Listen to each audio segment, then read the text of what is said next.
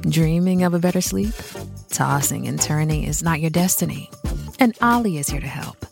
Ollie invites you to sink into sweet, sweet slumber to improve your mental and physical health and overall wellness.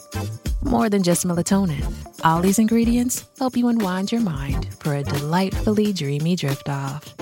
Sleep is on the way at Ollie.com. That's OLLY.com. About 10 years ago now, I came across a remark from Derek Jeter, the shortstop for the New York Yankees, right before he was about to retire. And what he said, just as a sort of toss-away remark, really hit home with me. It really taught me something. And what he said was, growing up, I always wanted to play shortstop for the New York Yankees. And this struck me because for a time there, I also wanted to be the shortstop for the New York Yankees or play anywhere for the Yankees. And when I went and looked at the year that Jeter was born, I realized that it was entirely possible that even though he's a few years older than me, it's entirely possible that he was playing Little League, I think, out in Long Island. And I was playing Little League a few years under where he would have been, in somewhere in Ohio. And it's possible that both of us, at the same time, were both fantasizing about one day playing shortstop for the New York Yankees. And it struck me, with all the talk that I have done on this podcast about quote-unquote fame and success, it struck me how few people are actually able to fulfill many of those early and really intense and really vivid ideas of what you want to do when you're a kid. Those first things that you were like, wow, if I could do that. Hardly anybody actually is able to succeed in doing those things. It's very few people who do. And I came across a few other remarks just like it recently as well. This comes from Daniel Mendelsohn. I read part of his book, The Lost, here 2 or so weeks ago. And he is writing in the New Yorker, and this is from something he wrote in 2012. And he says, in the 1970s, when I was a teenager and had fantasies of growing up to be a writer, I didn't dream of being a novelist or a poet. I wanted to be a critic.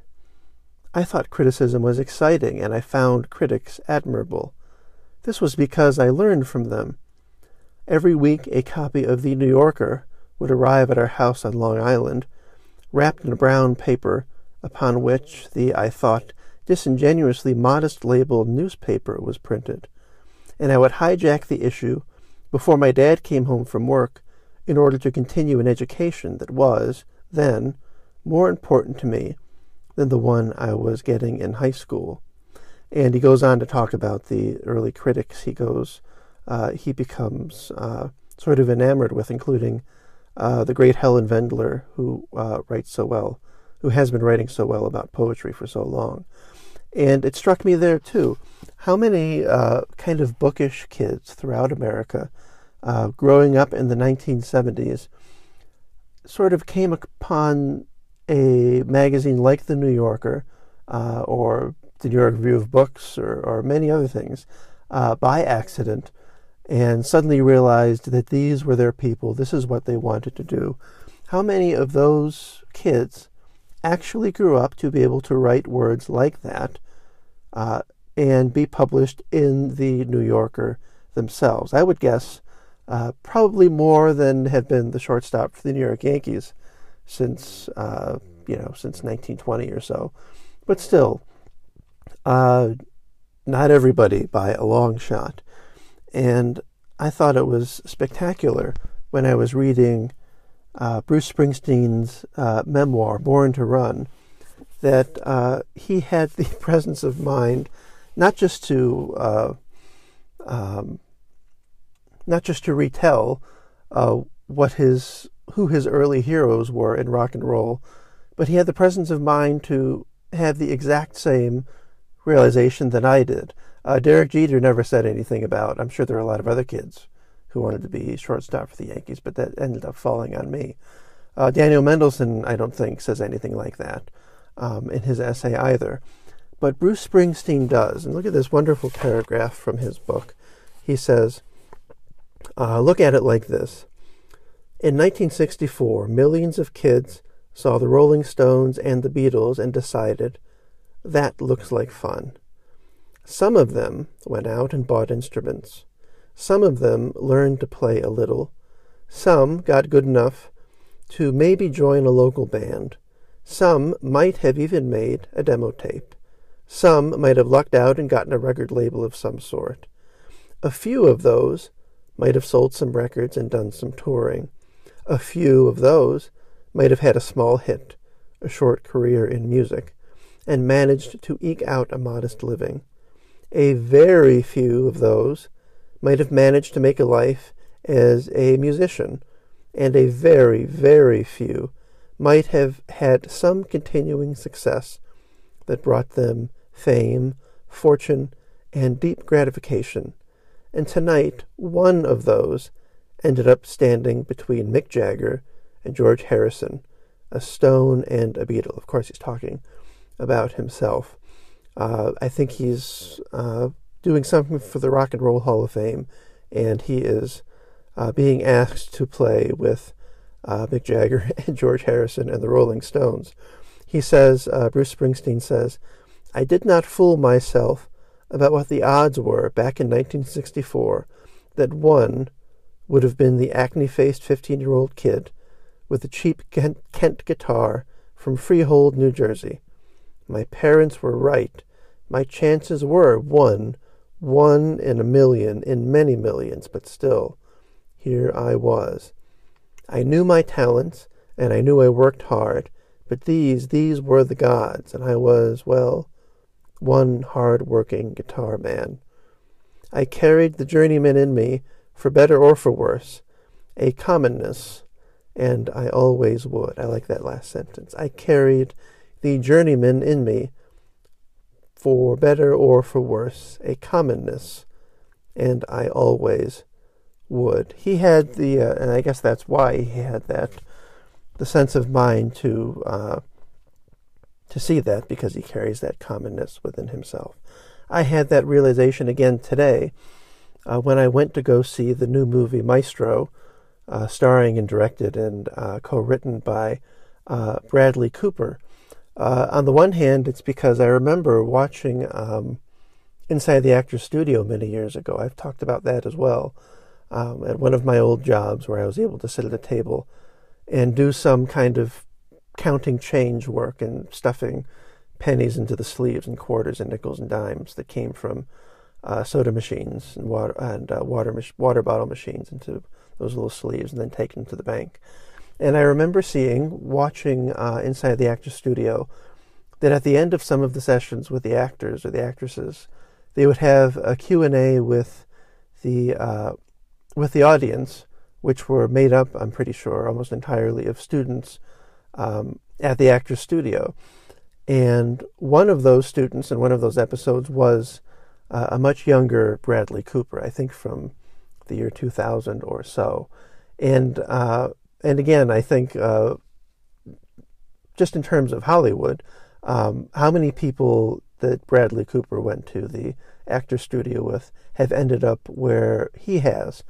How much of it is his own innate or just immensely worked on talent? How much of it is luck? How much of it is being in the right place at the right time? If you want to think about the Beatles and you think of the massive progression that they made between I Want to Hold Your Hand and just only a few years later doing Rubber Soul and Revolver, the question is that innate talent? Is that discipline to work and improve? Or is it just what would happen to anybody, to any group that was reasonably good, that suddenly got really famous and didn't have to worry about much of anything else, and they had a lot of time to really figure out what they wanted to do and what they could really do with their chosen medium, in this case, music. I think of that with actors as well. How much of it is talent and discipline? How much of it is chance? How many actors, given Bradley Cooper's opportunities that he's had over the past 10 years or so, since he really came into the public eye, how many of them would have chosen to do the things that he has done? How many of them would have wound themselves around to wanting to do a 2-hour, not quite biopic about Leonard Bernstein, of all people, and to have actually gotten it done and to actually have it be a pretty good movie? How many people would have been able to do that? How much of it is your own talent and your own genius, and how much of it is being given a chance almost by random, almost at random, and being able to run with it and take chances that other people, simply because their means and their circumstances and whatever it is, has not led them to have that same kind of success. That's one aspect of it. The other aspect, which I thought was hilarious, was that I was only one of 3 people in the theater, and I'm pretty sure the other people in the theater were at least 70 or 80 years old, which made me feel great. And you have to wonder why. Is there really no one in suburban Pittsburgh who wants to go see this movie? Because it was the only theater that was showing it. So you figure it would have funneled all of them on a weekday to that theater, but of course, no, at least not at the lunchtime showing. But the other thing, too, is that you sort of have layers and layers of fame and the way we handle people that we admire and things like that. So that, for instance, you have someone like Leonard Bernstein, who greatly admired and learned a great deal from the music of Mahler. And then you have one of the great scenes in the movie Maestro is a recreation, I think from the mid-'70s, of a concert that Bernstein put on at Ely Cathedral in England, where he's conducting, I think, Mahler's Sixth Symphony.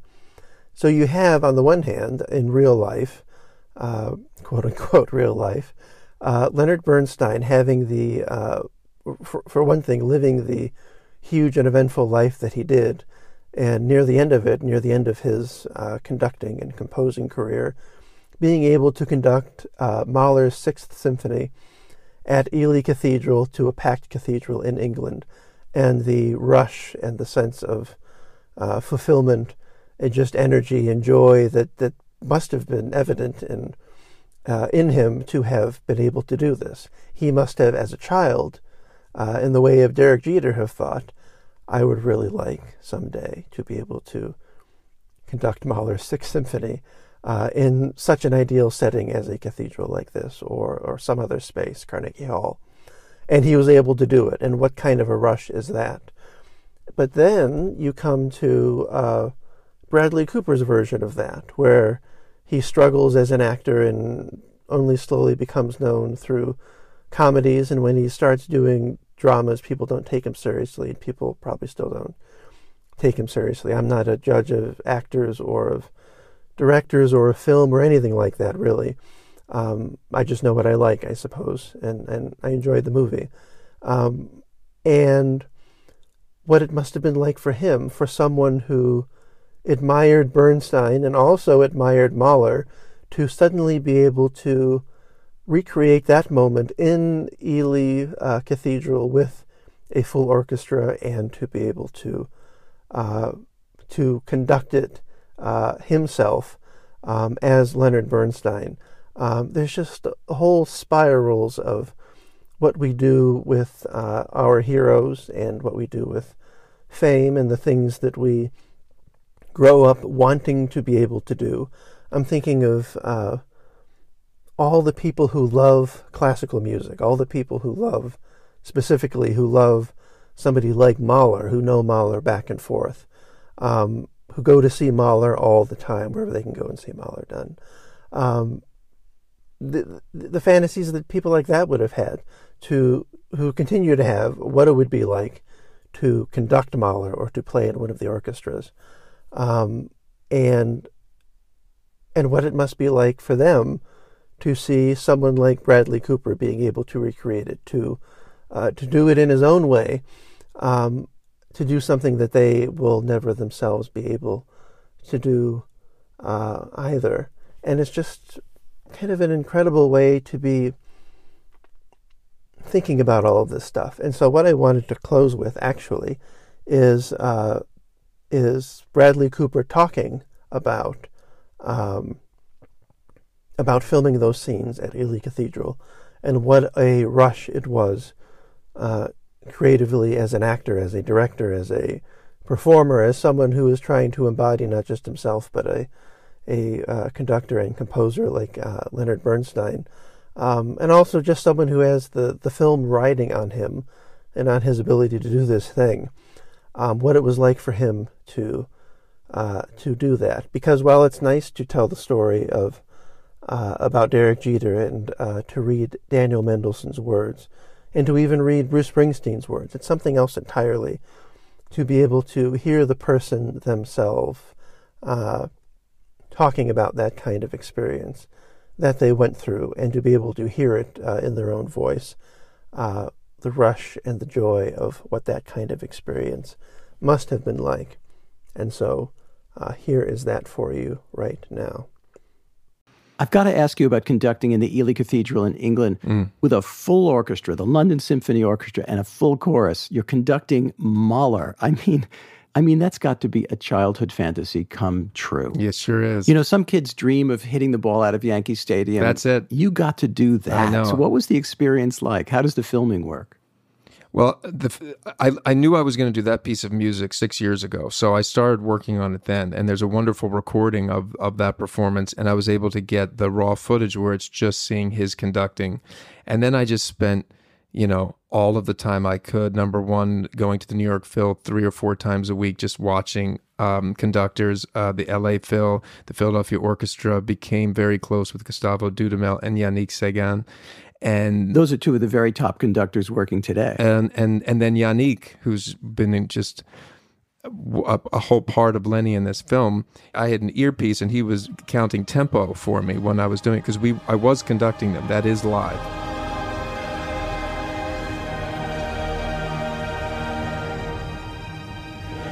But the problem was I couldn't really hear it because the music's so loud. I couldn't really hear it. And we shot that over one day. We were only going to shoot that one day, and I messed it up the entire day. I kept getting behind the tempo, and the minute you lose tempo, it's over. So and what happens? The music stops? You have to do it again? No, they keep playing because they're the best orchestra in the world, but it's not the same. It's not the same. And I know it, and so the camera knows and the audience knows it. I went to bed that night. The next morning, I texted the sound mixer, Steve Morrow, and asked him if we had it, which I think if you're getting a call from your filmmaker, do you have it? And you're the sound mixer, that's not a very optimistic sign. And he said, I think we do. And because I always would show up before crew call, really, a couple minutes, at least 20, because I'd been in the makeup chair, I walked into the empty Ely, and it was at Lenny sort of saying to me, just do it one more time, do not give up. And so the 75 orchestra members of the London Symphony Orchestra brought everybody back, one shot.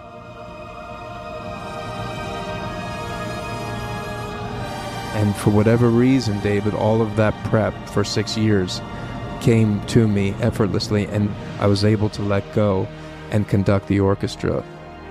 So much so, the timpanist came running afterwards. He said, yesterday everything you did was absolute shit. This is the one you have to use. And I was really? like, no, I know, yeah. And I said, no. He said, no, you actually conducted us there, Lenny. And I said, I know, yeah, that's what's going to be in. And that was it. And you'd have to ask Lenny, but I think he'd be very happy. I hope he would. Wow, that's incredible. It was really incredible. I'll never forget it. Scariest thing I've ever done by far. I mean, not even close. Singing at the Oscars live, performing at Glastonbury, nothing even comes close.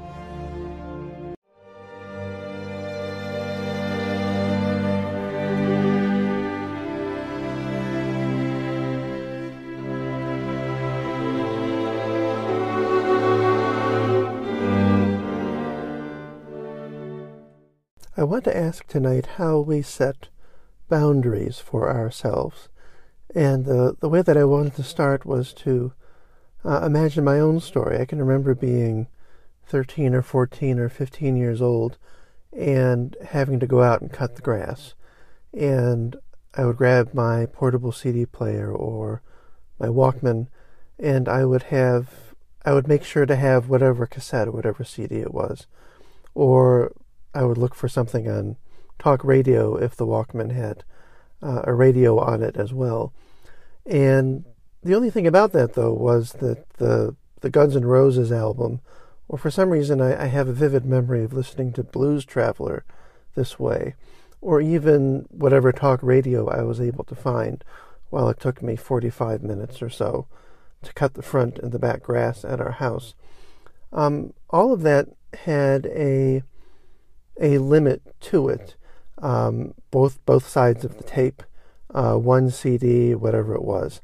I'm thinking of going out and driving in my car when I first had my license, and I would just have one of those huge old binders of hundreds of CDs, and that in itself, even though there were hundreds of them, that in itself was a limit, wasn't it? It was a way of figuring out when to stop, because there was no way to listen to all of it, and unless you wanted to get into an accident, you didn't want to be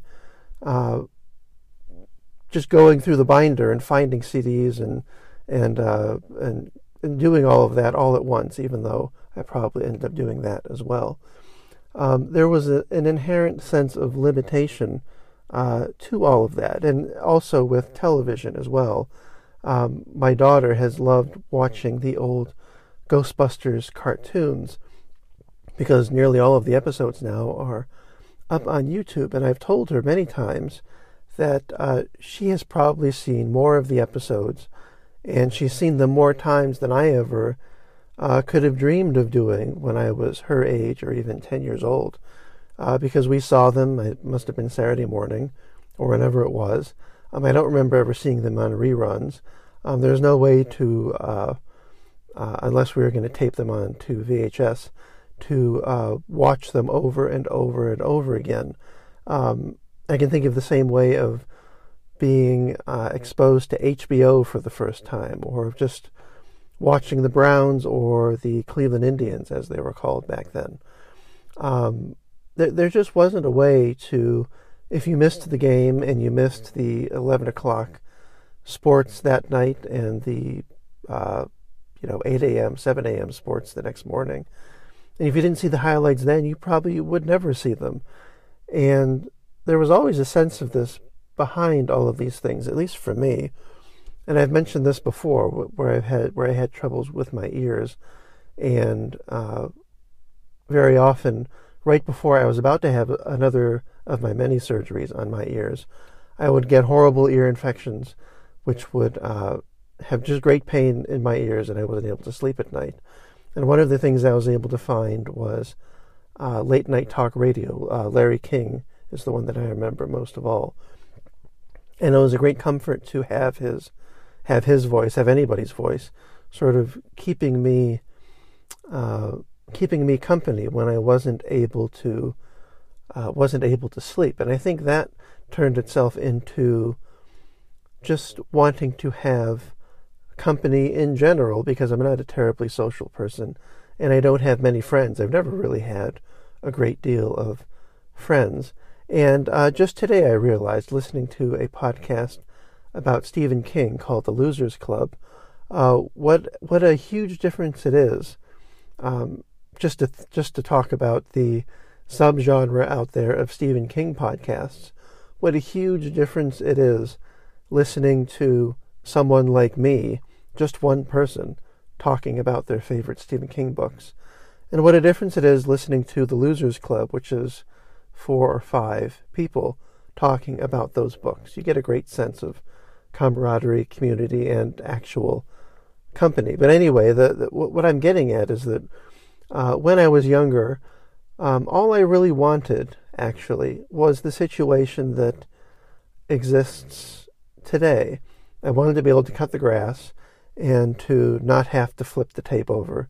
And I wanted access to all of the music that I wanted to have access to, whatever limited version of it that it may have been in high school, but even after that in college and throughout my 20s. The idea of audiobooks hadn't come into my awareness yet, but when it did, The idea was, why do I have to carry around these cumbersome things to listen to a 20-hour book? Isn't there a better way of doing this thing? As I mentioned with Ghostbusters, also all the shows that I liked when I was younger, there are versions of them now. You can just watch all of them constantly, over and over again. You can watch a whole season in one night or one weekend and just binge everything. There's, as I think I found myself doing lately, you can go from streaming one 8-part mystery series and just go immediately to another 8-part thing, or another show, or another album, another podcast, another book, because that's true as well. I wrote down here, would I say the same thing about books, as if there's some sort of qualitative difference between, reading Dickens, reading Stephen King, reading Shakespeare, reading ton of French, reading James Patterson, reading anything at all, reading poetry.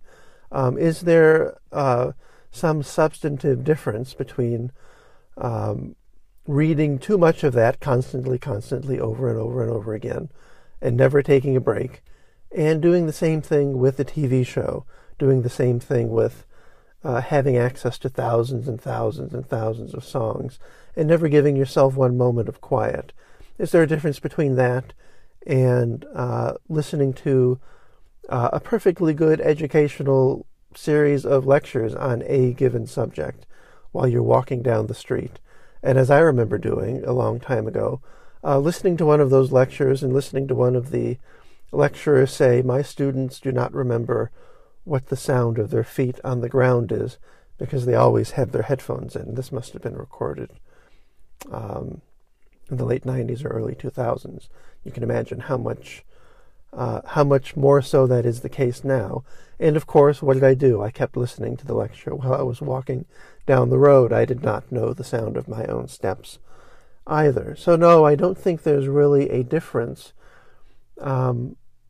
I think it's possible to read too much just as well as it's possible to watch too much, to listen too much, to, in general, just be saturated and surrounded by too much. And I remember an ex-girlfriend's mother telling me once, a long time ago now, that when she was in her mid-20s to mid-30s, maybe something like that, it was a good chunk of time, she had gotten into a spate of just reading people's autobiographies. And she just sort of sat back from that at one point and just thought, what am I doing?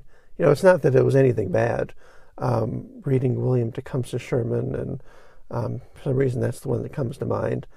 Autobiographies of spiritual figures, stuff like that, just sort of going all over the place, but then just suddenly realizing, I don't really need to be doing this. It's worthwhile, it's good, but I don't need to be doing this. And it just seems that there isn't that kind of awareness of a need for a gap nowadays. It's just assumed that you will constantly be aware of what is on the front page of whatever place you get your news from. You'll be checking it all day long. It's just a twitch with your thumb nowadays, isn't it? You just pick up your phone, click on it, and swipe down so that it refreshes. It's just assumed that you won't drive around in a completely silent car. It's just assumed that if you are the bookish type, that you will always just have a 3-foot stack of things that you're going through,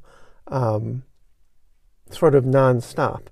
There was a time when if I came to the end of a book, I might wait a full day before I started something else. Or if I came to the end of a particularly, say, long audiobook or a long series or season of something on TV, I would wait a day or two on purpose before starting something else. And I realized I don't even do that anymore. It's almost, the impulse is almost to just immediately go to something else. And it's not even a matter, again, of the apparently high or lowbrow nature of these things. You can go from a so-called great director's movie and then go immediately into just another paint-by-the-numbers documentary about spycraft, I don't know, something like that. Just without thinking about it. Just go from one thing to the other without stopping. And I just wonder where any of us out there, where any of you out there, if you have a sense of needing discipline for that, or of wanting it, or of actually having implemented it, what do you do? Because I realize that I'm sort of just a mess. I'm a productive mess, I suppose, in between all of these things that are firing all at once. I am getting done the things that I want to get done, but there is still the sense of maybe it could have a little more form than it really does. Maybe I'm asking too much. Maybe my teenage self listening to Blues Traveler or Rush Limbaugh, 30 years ago, 25, 30 years ago, maybe he got what he wanted, and that's just the way we live now, quote unquote. Maybe that's just it. Because the other thing, too, and I remember this very vividly as well, when I was thinking about these things and when I was trying to put them into an essay that never found a form, never really got written properly, what was I doing that night? But I was going to go pick up a pizza. And so I made sure to leave my phone in the car. I made sure to leave whatever book I was reading in the car, because usually I bring one or both of those things, and I'll read while I'm waiting, I'll listen to something while I'm waiting, and this is what we do. And I just made a point of just going in, giving my name, and just standing there and waiting.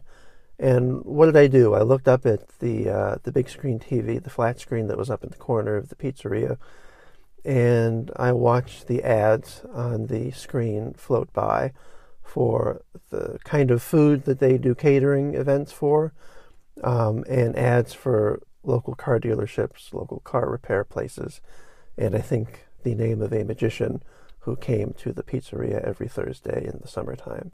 And I really had to think, is me standing here looking at these ads, is this better than me reading a poem or listening to a few minutes of a podcast, being just another person with earbuds in, sitting on the bench, not paying attention to anybody? Is this better than that? Is this worse than that? Are they equal? Does it matter? Am I thinking too much? Right? All of that. And I really don't have a coherent answer for that at all. And I'm just wondering what anybody else out there thinks about these things.